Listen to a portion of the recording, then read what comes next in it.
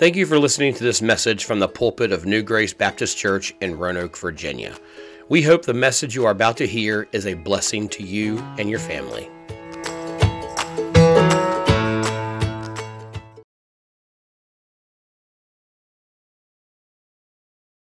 But 2 Samuel chapter number 1, as we continue through the life of David, we're going to start the book of 2 Samuel. Now, the story of David's life can really be told in two kind of sections, two chapters, two seasons.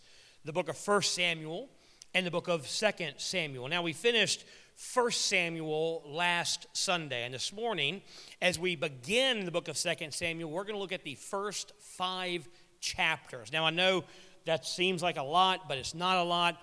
We're going to fly through it. I do encourage you this week to go back and read these 5 chapters for yourself, because we're not going to read every verse in these 5 chapters. That's just too much information. We're going to kind of hit the highlights of it and focus on some verses. So I encourage you to go back and read that this week. But these first 5 chapters, they really kind of serve as a review of David's life up to this point. And it really highlights what made David such an incredible leader of Israel. What made David such a great king? Because as you study Scripture, you notice that after David, after his death, every king of Israel is compared to David. They're either a godly king like David, or they're a wicked king not like David. So David is kind of the standard that God has for kings of Israel. And we kind of see what makes him who he is in these verses. Now, 1 Samuel, of course, we remember it ends on a sad note. Saul has been killed in battle. His sons, most of his sons have been killed with him. Jonathan, David's best friend, the man who risked his life and defied his father to save David's life and gave everything for David, but still stayed with Saul. Jonathan is killed in battle. Their bodies are desecrated. Saul's head is cut off.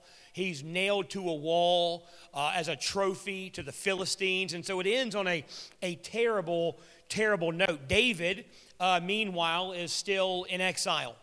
He is still on the run. Not aware of what's happened to Saul, so he's still running from his life, not sure what God is doing, exiled by Saul because of his jealousy. Samuel, of course, had anointed David as the true king way back at the beginning of 1 Samuel, but Saul, very jealous of David, very angry at God's rejection of him, tried to kill David on multiple occasions and then hunted David down like a dog. And David had done nothing to Saul. David was a faithful servant to Saul. He protected him. He served him. He watched after him. He defended him even while he was on the run. But Saul had turned on David. And as 2 Samuel opens, David learns about Saul's death. An Amalekite, which, if you remember, the Amalekites should not exist, because God had commanded Saul to go down to the Amalekite land and wipe out all the Amalekites, their women, their children, kill everybody, kill the animals, leave nothing behind. Of course, Saul disobeyed God, killed most of them, but didn't kill all of them, and brought the best back to Israel. But this Amalekite, he comes to David and tells David some disturbing news. So look at 2 Samuel chapter 1. We're going to start reading in verse number 3. Verse number 1. Now it came to pass, verse 1, after the death of Saul, when David was returned from the slaughter of the Amalekites, and David abode 2 days in Ziklag, it came to pass on the 3rd day that, behold, a man came out of the camp from Saul with his clothes rent and earth upon his head. And so it was, when he came to David, that he fell on the earth and did obstinance. And David said to him, From whence comest thou? And he said unto him, Out of the camp of Israel I am escaped. And David said unto him, How went the matter? I pray thee, tell me. And he answered, That the people are fled from the battle, and many of the people also are fallen and dead, and Saul and Jonathan his son are dead also. This is the first time that David hears about Israel's defeat at the hands of the Philistines. First time he hears about Saul's death, about Jonathan's death, and David is heartbroken over this. This is not something he wanted or expected, and so not only is Saul dead, but Jonathan, his friend, is dead, and he's heartbroken over this, and he asked this man, how do you know that this has happened? How do you know that Saul and Jonathan and his sons are dead? And this Amalekite says, well, I was passing through the battlefield, and I heard Saul call out to me. And so I went to where Saul was, and he was wounded, but he was alive. And Saul begged me to kill him because he didn't want the Philistines to get him, because he knew if the Philistines took him alive, that they would eventually kill him, but they would torture him and mutilate him, and he didn't want that. So Saul asked me to kill him, and I didn't want to do it, David, but, Saul was begging me, and so I killed Saul to save him from the Philistines. Now, we know that this guy is lying, because 1 Samuel ends and tells us that Saul, for fear of the Philistines capturing him, killed himself. He asked his armor bearer to kill him. His armor bearer wouldn't do it, so Saul fell on his own sword and killed himself so that he would not have to suffer under the hands of the Philistines. So this man, he was probably just scavenging the battlefield. That would happen after a battle. Scavengers would come in and they would pillage and plunder the corpses and take anything they could, any weapons, any gold. And he came upon Saul and saw an opportunity. So he pillaged Saul's body, took his crown, and thought, hey, if I take this crown to David and tell David that I killed Saul for him, then David is going to bless me. David will give me a prize. David, however, did not react the way this guy thought. Look down at verse number 14. And David said unto him, how wast thou not afraid to stretch forth thine hand to destroy the Lord's anointed? And David called one of the young men and said, go near and fall upon him.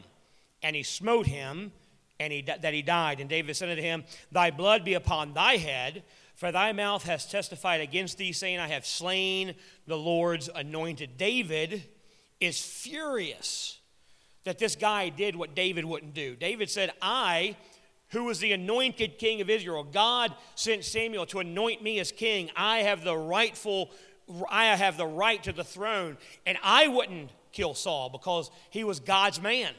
He was God's anointed. I was going to let God take care of it. And how dare you do what I wouldn't do myself? So he puts this man to death and kills him and tells him, says, hey, this is on you.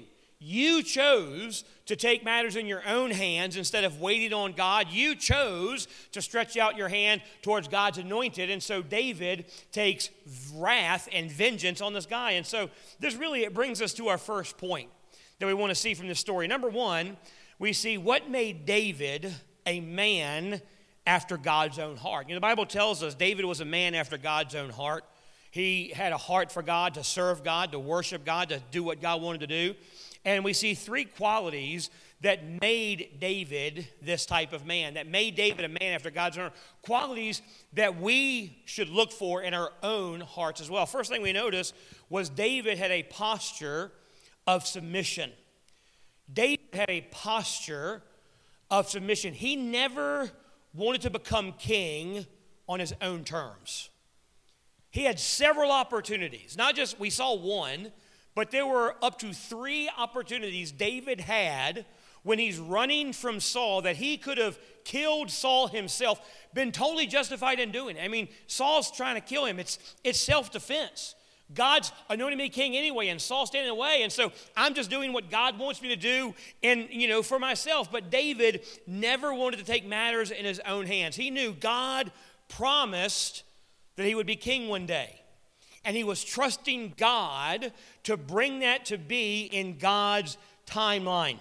The crown was a privilege that was rightfully his. But David said, you never achieve God's purposes by compromising on God's commands. Countless times throughout his life, David had the opportunity to force his way to the throne. But he refused to force God's will. He trusted that God would do what God needed to do on his own times. He refused to break God's law to achieve God's purpose for his life. And here's the thing. At some point in our life, we are all going to be tempted to pursue something good. something we believe God wants us to have in our own way. The greatest temptation for a believer is not to pursue sin, but to pursue good in a sinful way. You know, God wants me to be prosperous. God said He wants to bless me. He wants to help me to use my finances for His kingdom, and He wants to bless my family financially, but it's not happening the way I want it to, or it's not happening fast enough for me, so I'm going to cheat on my time card. I'm going to steal from my employer. I'm going to cheat on my taxes. I'm going to overwork and neglect my family so that I can make the money I think I need to have. Yeah, God's promised it to me. It's a good thing. I'm not trying to be evil, but I'm doing it in a wicked way. You know, where God wants me to have a happy marriage. God wants me to be happy with my spouse, but the one I got, man, she ain't doing it, or he ain't doing it.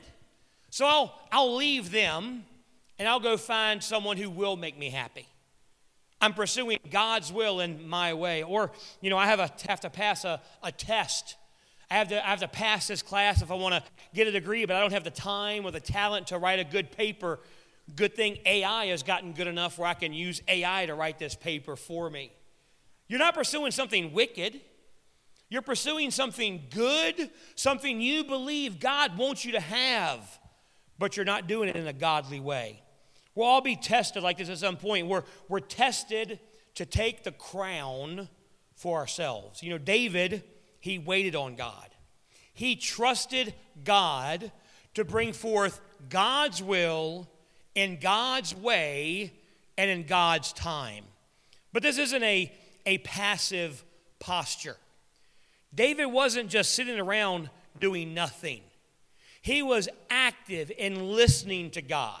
See, he doesn't figure out what God wants and then ask God to bless it. He doesn't say, well, God wants to do this, so I'm going to do what this is and ask God to bless it. He asks God, what are you doing? Where do you want me to go? How do you want me to be? Where do you want me to serve? And he follows God. Look over in 2 Samuel. Look at chapter number 2, verse number 1.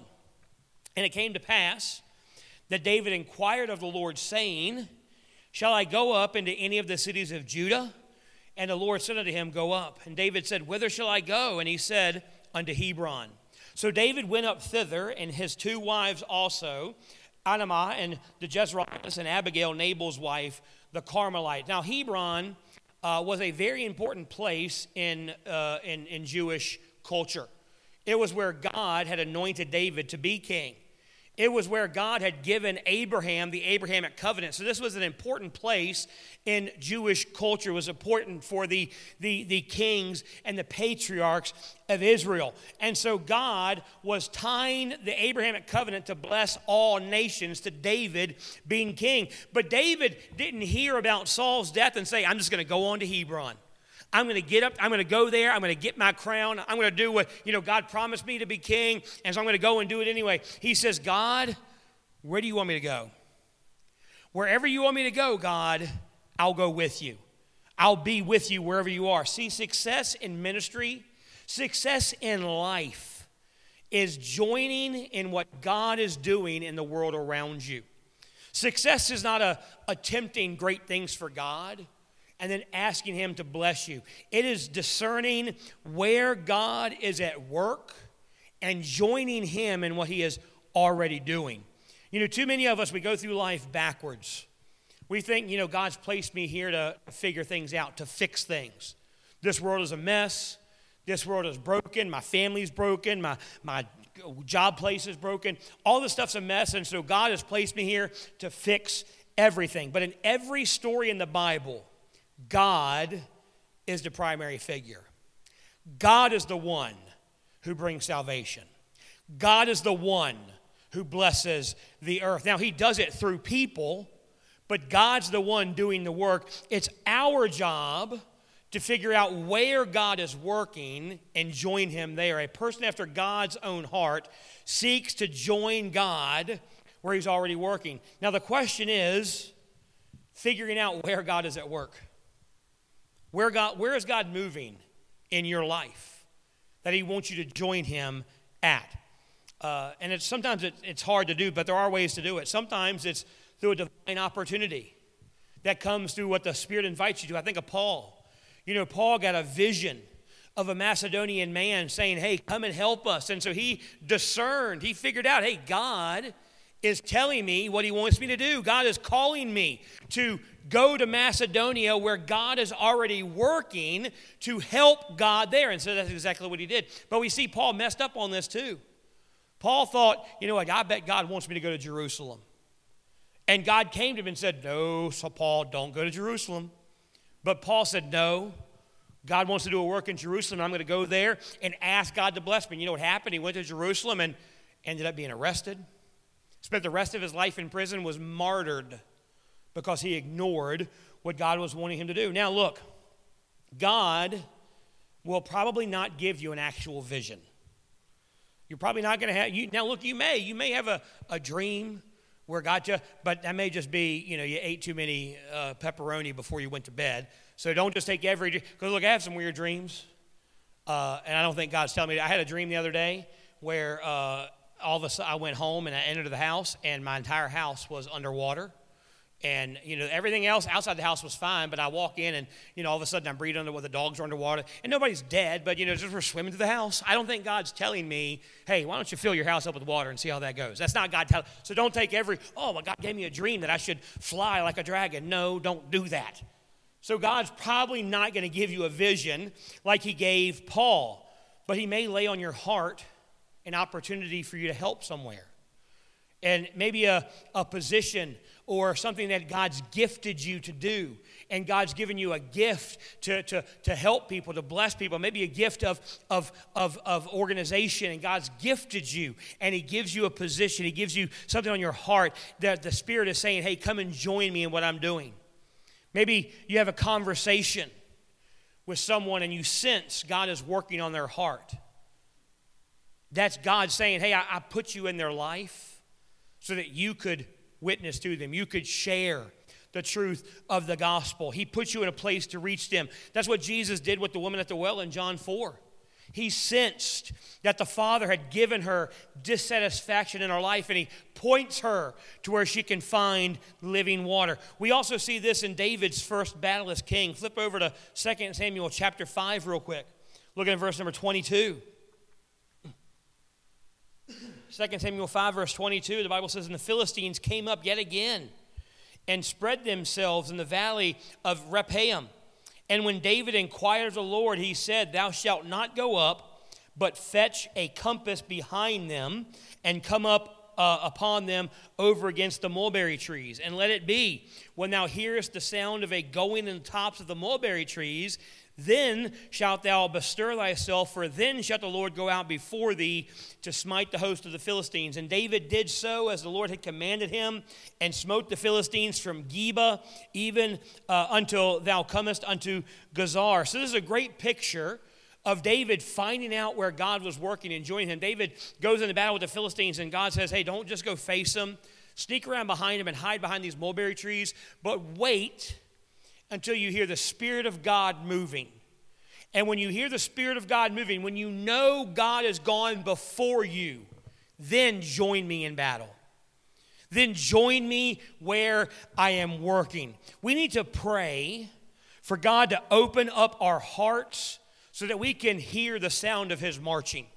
We can discern where he's moving in our life, in our community, in our world, in our neighborhoods, and we can join him where he's working. See, it's not my responsibility to figure out what is wrong with the world and try to fix everything and then ask God to help. It's my job to join God where he is working. At the end of the day, your greatest strategy for success is submission to the Father. See, I'm not responsible for growing this church numerically and spiritually. God does that. He invites me to join him in what he is already doing in our community. Instead of coming up with great ideas to get God to move, I need to listen to where he's already moving and join him there. David had a posture of submission. The second thing that made David a man after God's own heart, he had an instinct for mercy. After David hears about Jonathan and Saul's death, he writes a eulogy for them. And I want you to read that with me. So flip back over to chapter 1. Look at verse 17. And David lamented with his lamentation over Saul and over Jonathan his son. Also he bade them to teach the children of Judah the use of the bow. Behold, it is written in the book of Jasher. The beauty of Israel is slain upon thy high places, how the mighty are fallen. Tell it not in Gath, publish it not in the streets of Ashkelon, lest the daughters of the Philistines rejoice, lest the daughters of the uncircumcised triumph. Yea, ye mountains of Gilboa, let there be no dew, neither let there be rain upon you, nor fields of offerings. For there in the shield of the mighty is vilely cast away, the shield of Saul, as though he had not been anointed with oil. From the blood of the slain, from the fat of the mighty, the bow of Jonathan turned not back, and the sword of Saul returned not empty. Saul and Jonathan were lovely and pleasant in their lives and in their death. They were not divided. They were swifter than eagles. They were stronger than lions. Ye daughters of Israel, weep over Saul, who clothed you in scarlet with other delights, who put on ornaments of gold upon your apparel. How the mighty are fallen in the midst of the battle. O Jonathan, thou wast slain in thine high places. I am distressed for thee, my brother Jonathan. Very pleasant hast thou been unto me. Thy love to me was wonderful, passing the love of a woman. How the mighty are fallen, and the weapons of war perished. This eulogy is broken up into 3 stanzas, each starting with how the mighty have fallen. But what's most amazing about David's eulogy, David's mourning song over Saul and Jonathan, he doesn't say one bad thing about Saul. And he had plenty of things to say about Saul. Oh, Saul, I'm so sorry you're dead, but you did try to spear me to the wall 5 times. Saul, I'm sorry for your horrible death, but you know what? You were pretty wicked, and you ignored God, and you chased me like a dog, and you treated me badly. You took my wife away and gave it to another man. He had plenty of bad things to say about Saul, but he didn't. Instead, he says Saul was beloved. Saul was lovely. He was swifter than eagles. He was stronger than a lion. Where's the vengeance? Where's the anger? He is loving his enemies. He is praising a man that hunted him like a dog. After all that Saul put him through, he's got nothing but praise for him. See, the next 5 chapters, we see what dominates his rise to power is an instinct for mercy. He mourns the death of his rivals. He throws a feast for them to celebrate their life and what they did in Israel. He wants to reconcile with Saul's surviving family, with those who followed Saul. You know, most of David's men, they want to track down everyone who sided with Saul, all his generals, all his soldiers, all his family, anyone that took Saul's side. They want to track them down and kill them. But David says, no, this is going to be a different kind of kingdom. We're not going to seek vengeance for ourselves. We're going to be a kingdom anchored in mercy. And that brings peace to Israel that lasts David's entire life. Great leaders throughout history are like this. They seek mercy over vengeance. Bishop John Rakama was a pastor in Rwanda after the genocide against the Tutsis by the Hutus. And he knew that the Tutsis had a desire for vengeance because he himself was a Tutsi leader. He knew that they wanted to hunt down those who had killed their women and their children, their wives, their mothers, their sons, their daughters, their fathers. They wanted to track them down and seek vengeance on them. But he led his people to forgive them. He said, holding unforgiveness is like swallowing poison and hoping to kill your enemy. He said the blessing of God doesn't come through vengeance. The blessing of God comes to the merciful. Abraham Lincoln, during his second inaugural address, said, to achieve a just and lasting peace among ourselves, we must dedicate ourselves to binding the nations wounded on both sides. I've always found that mercy bears richer fruits than strict justice. He knew that after the war was over and they were trying to bind the wounds, there was a lot on the northern side that wanted to punish the South for what they had done, to put strict restrictions on them and occupy them. But Abraham Lincoln said, no, that's never going to bring a lasting peace. And of course, he was killed before he could see it through. And of course, those in the North did exactly that and caused hundreds of years of we're still dealing with it now because they didn't seek mercy, they sought vengeance. Martin Luther King Jr. said, repaying hate for hate only intensifies the existence of hate and evil in the universe. The strong person is the person who can cut the chain of hate. Somebody must have enough of God in them to cut hate off and inject within the very structure of the universe that strong and powerful element of love.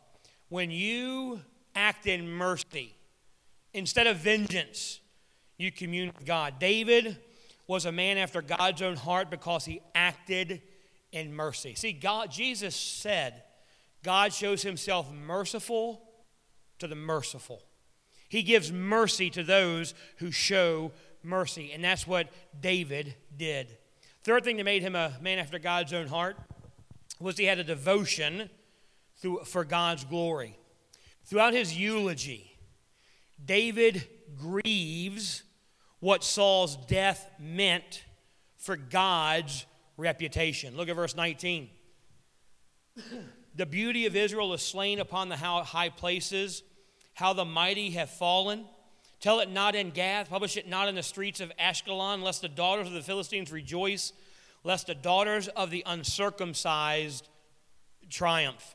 See, Saul's death was personally good for David. But David doesn't say a word about it. Paul Tripp says you can know all you need to know about a man's heart by what he celebrates when he mourns.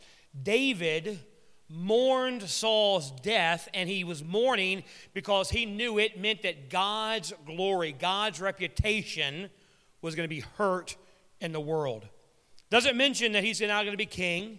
His own glory is not as important to him as God's glory. Now, I want to be focused on God's glory above everything else, especially my glory, especially what people think of me. You know, honestly, that's easier said than done, though.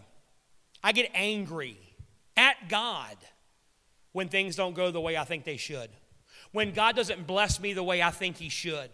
I get jealous when I see other people being blessed by God, and I know who they are. I know what their life is. I think I do. I think I know what their life is like, and I think they don't deserve it any more than I do. How come God's blessing them, and I know what they're like? I know how they live. I know what they're doing, and God's blessing them, and here I am trying to serve God, trying to worship God, trying to lead people to God, and I'm not being blessed like that, and I get angry. I get jealous when I see others being blessed in ways I think I should be blessed. The chief purpose of man is to glorify God, not ourselves. That's my role. My role is to glorify God. Your role as a child of God is to glorify God. David had a posture of submission. He had an instinct for mercy and a devotion to God's glory. That's what helped make him a man after God's own heart. But in these chapters, we begin to see some cracks in David's armor. These 5 chapters have an ominous tone, and we see some disturbing things about David. It leads us to a second point. Number 2, why we see that David is not the king that we need. There are 2 things we see in these chapters that show us, David's a good man. He is Israel's greatest king. Every king after him is going to be compared to him. He was a man after God's own heart. Man, he did a lot right, but he's not the king we're looking for. He points us to our need for a greater king. First thing we notice is a compromise of character. In chapter 3, we get a list of David's wives up to this point. So look over in 2 Samuel chapter 3, starting in verse number 2. And unto David, now look, I've read this a lot. I've studied this, looked at the Hebrew. Some of these wives' names are kind of hard to pronounce, and I'm going to mess them up, but you would too. So give me a break, all right? Verse number 2. And unto David were sons born in Hebron, and his firstborn was Amnon of that lady, the Jezreelitess, and the second was Chileab of Abigail, the wife of Nabal of Carmelite. The third, Absalom, the son of Michal, the daughter of that guy, the king of Geshur.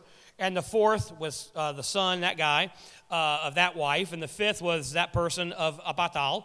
And the sixth, this dude, by this lady, David's wife. These were born to David and Hebron. So what we're seeing here is, by this point, David has 6 wives. In Deuteronomy, now look, polygamy was very common at this time and in this culture, and there's a lot of reasons for it. And look, we can get into debate whether polygamy was condemned by God or condoned by God or whatever. Right now, in our country, polygamy is a sin because it's illegal. If you don't like that, I don't care. I'm not going to get into whether you can or can't. But in this culture, it was common. But God had commanded the leaders of Israel, especially the kings, not to partake in it. He does it in the New Testament too, and he says deacons and bishops must be a husband of one wife. It's kind of giving the idea that your heart needs to be completely given to God, and you cannot do that if your heart's given to all these different women. So find one woman that God has for you, love her, cherish her, and honor God. Do not, God said to kings, do not take you multiple wives. This is exactly what God said David should not do, but he's doing it anyway. Kings use this practice of polygamy to further their power. David is going along with the culture more than he's going along with God's word. We see this in his incident with Michal. Michal, of course, was David's first wife. She was Saul's daughter. He married her before Saul tried to kill him. And all indications, according to Scripture, are that David loved Michal, and Michal loved David. She was a good wife. She risked her life to save David. She cherished him and loved him and honored him. But then David is exiled through Saul, and Saul, to hurt David, to spite David, he gives Michal to another man to be his wife. So, she's still David's wife, but Saul is cast away, and so Saul takes Michal and gives her to another man. And David is, before even then, he's not really satisfied with Michal, so he marries Abigail, Nabal's wife. He falls in love with her and marries her. After his exile, again, Saul takes Michal and marries her off to another man. And David, while he's in exile, he marries 5 other women. Now Saul is dead. Now David has become king, and he wants Michal back. Not because he loves her, not because he misses her, but because he thinks if I marry her, it'll kind of, justify and solidify my claim to the throne. It'll give me political power. So look over in chapter 3. Look over verse number 14. And David sent messengers to Ishbosheth, Saul's son, saying, "Deliver me my wife Michal, which I espoused to me for 100 foreskins of the Philistines." And Ishbosheth sent and took her from her husband, even from Pathiel, the son of Laish. And her husband went with her along, weeping behind her to Barim.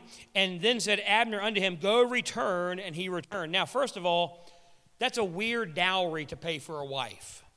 During this time, you would pay a dowry, and it was usually like, I'm going to give you 100 sheep, or, depending on how rich you were and how much you loved her, you would, I'm going to give you 100 sheep, 1,000 sheep. I remember when me and April first got married, our pastor, I asked him, I said, well, how much, how much do you charge for, a wedding? And he says, I just always tell everybody, give me what you think she's worth. And so I slipped him a $5 bill. No, I didn't. I was like, that's dangerous. Don't be, But so you would give what you think he's worth. And so David gave 100 foreskins of Philistines to marry Michal. Very weird dowry that he paid. But the second thing we notice is her second husband, he loved her. They had a good marriage. When David takes Michal back from this man, he doesn't just say, okay, well, whatever. No, he is following behind her, weeping. He is heartbroken that he's losing his wife. David breaks up a happy marriage, doesn't care what it does to Michal, doesn't care what it does to her husband. He uses her as a pawn for his own personal gain. It's not the first time or the last time that he's going to take a wife out of convenience. He does it with Bathsheba. We'll see this in a couple weeks, the Bathsheba incident, but it doesn't come out of nowhere. It's not just, this. A lot of people, you talk about people who sin or leaders who sin, and people say, oh man, they fell into sin. I hate that phrase. Like, I'm just walking along, righteously serving God, and oops, I tripped and fell. I had no idea what was coming. I just fell into sin. I was doing right and, tripped over this log and just fell straight into adultery. No, you didn't. There were things that set you up to do that. And same thing with David. He didn't just fall into sin with Bathsheba. He had issues in his heart that led to that incident. It is a dark pattern in David's life. Despite being a man after God's own heart, he had besetting sin. Here's the thing. Every one of us here has a besetting sin in our heart. We have besetting sin in our life. Whatever it is, the seeds of what are going to destroy your walk with God are already in your life. If Satan's going to take you down, what's he going to use to do it? Sexual temptation? Pornography? Finances? Maybe he's going to use your temper or bitterness or unforgiveness or a judgmental spirit. Whatever it is, the seeds of compromise are inside you before they harvest in destruction. So we have to identify them and deal with them. Otherwise, you'll have a Bathsheba incident in your life as well. John Owen, always the Puritan preacher, said, you must be willing to kill sin or it will be killing you. David had a compromise of character. Second thing we notice about David, the cracks in his armor, is he had an inability to address Israel's biggest problems. Again, take some time and read these 5 chapters this week. They have some of the craziest stories in Scripture. Some of the craziest stories you're ever going to read. They are worse than like the Game of Thrones storyline. And look, I'm not saying watch that show. Don't watch it. I watched the first episode of that show on an app called VidAngel, where it supposedly censored out all the pornography and all the bad words and the violence. And I tried to watch it, and it filtered everything out. But I think the episode was originally like an hour and a half long, and I got like 15 minutes of it. And I thought, man, if it's going to cut out that, if there's that much bad stuff in there, don't be watching that show. But it's supposedly got a terrible storyline, all kinds of crazy things happening. Same things happen here. It is some crazy stories that happen in these verses. Now, first thing that happens is in chapter 2, Ishbosheth, the guy we just read about, he is one of Saul's surviving sons, and he decides he's going to anoint himself as king. So now Israel has 2 kings. They have David in the south and Ishbosheth in the north. And Ishbosheth's general, his main general, is Abner. Abner was the captain of Saul's army. David's main general is Joab. And so in chapter 2, Abner and Joab, they meet together to kind of fight and decide who's going to be the king. Whoever wins, it's going to be David or it's going to be Ishbosheth. And so they get together in this battle and they choose to do representative warfare. They choose 12 men from each side. Say these 12 men are going to fight, and whichever side wins, that side will be the king. And to choose the outcome, look over in chapter 2. Look at verse number 16. And they caught every one his fellow by the head and thrust his sword into his fellow's side, so they fell down together. Wherefore the place was called Hekahotharam, which is in Gibeon. And there was a very sore battle that day, and Abner was beaten and the men of Israel before the servants of David. So this is a strange battle. These 12 guys face off against each other. When they get close to each other, they grab each other by the beard and stab each other in the belly. So it's a weird battle, not much to it. They just grab and stab. And a couple of David's guys survive. So David, his army is the winner. And so Abner and his army, they flee. And Asahel, who is Joab's brother, he pursues after Abner. And Abner's trying to fight him off. Abner's trying to outrun him, but the Bible says that this guy was swift as a deer and he can't outrun him. So Abner turns and kills this guy, Joab's brother. Now, Joab is David's general. So he has killed David's general's brother. So Abner, he goes back to Ishbosheth, and he just kind of, he figures, well, David's a king now, but he still goes back to the south and lives with him. But when he gets there, he begins to sleep with one of Saul's concubines. Now, Ishbosheth doesn't like this because not only is he sleeping with his stepmom, he thinks Abner's making a play for the throne. So him and Abner have a huge fight. Abner defects to David. He goes to David and tells David, hey, I'll serve you. I'll do whatever I can to help give you the throne. And while him and David are kind of hashing out the plans or the details of his defection, Joab shows up. Remember, this guy killed Joab's brother. So Joab goes to Abner and says, hey, Abner, you know what? Let's figure some things. Why don't you come meet me in this kind of dark hallway, and we'll hash out these details. And Abner is stupid. And so he goes with Joab, and what does Joab do? Joab kills him because he killed his brother, so Joab kills him. And so, man, this crazy thing is going on. And meanwhile, in the north, things aren't going too good for Ishbosheth. His lieutenants are very upset with him. They don't trust him. They don't like him. So what do? They murder him. They cut off his head. They take his head to David. Because, again, they think, hey, we're going to bring, his rival, we'll bring his head to him, and we'll show David what we did for him, that because of us, David's got the kingdom. David, they should know, David doesn't appreciate this kind of stuff, and he reacts the same way he did in chapter 1, says, why are you taking matters of God in your own hand? And so what does he do? He kills them.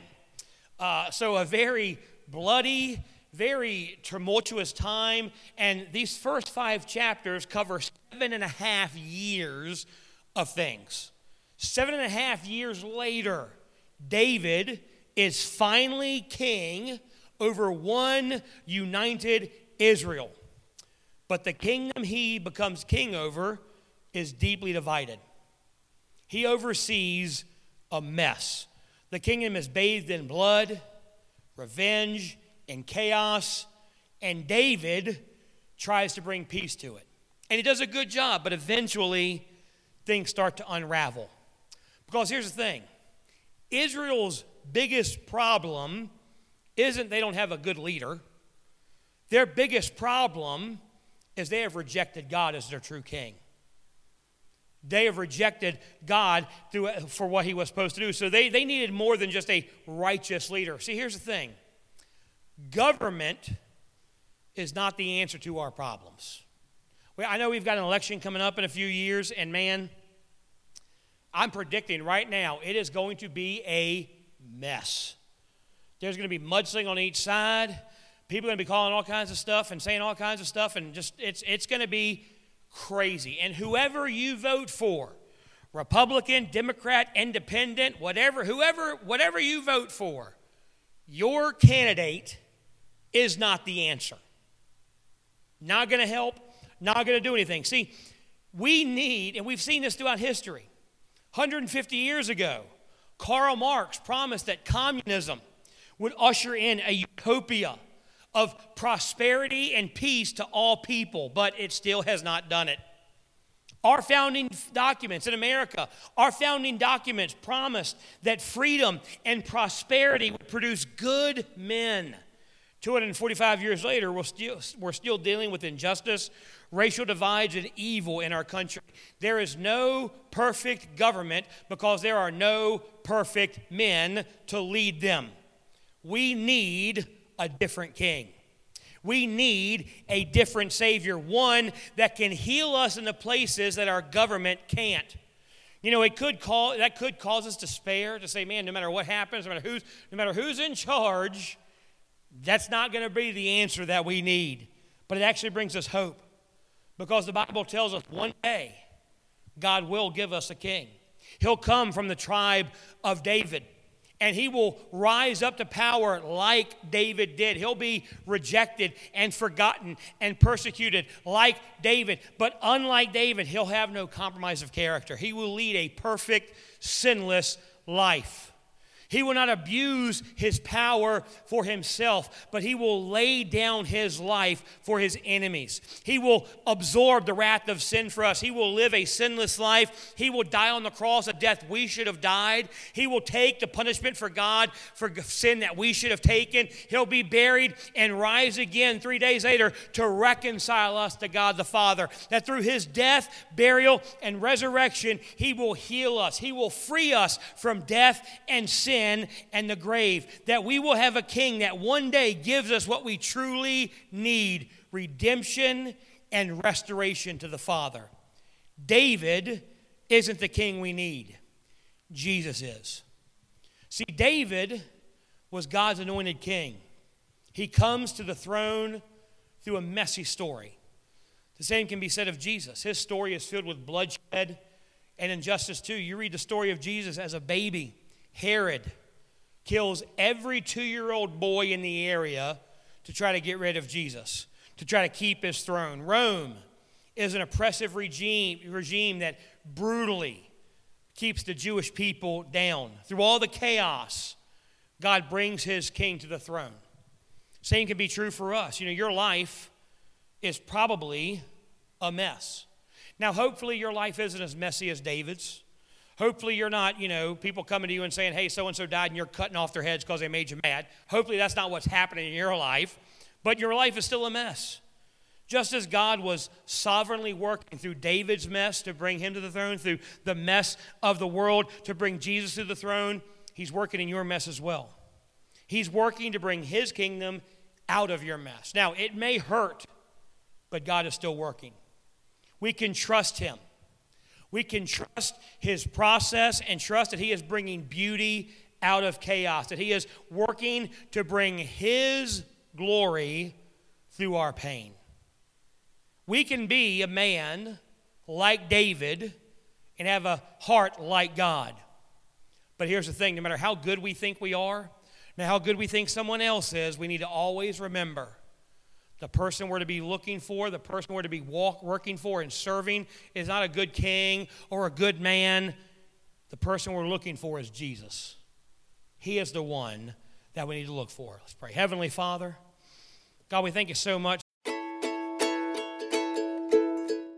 Thank you for listening to this message from New Grace Baptist Church. For more information about New Grace, check out our website at www.reachingroanoke.com.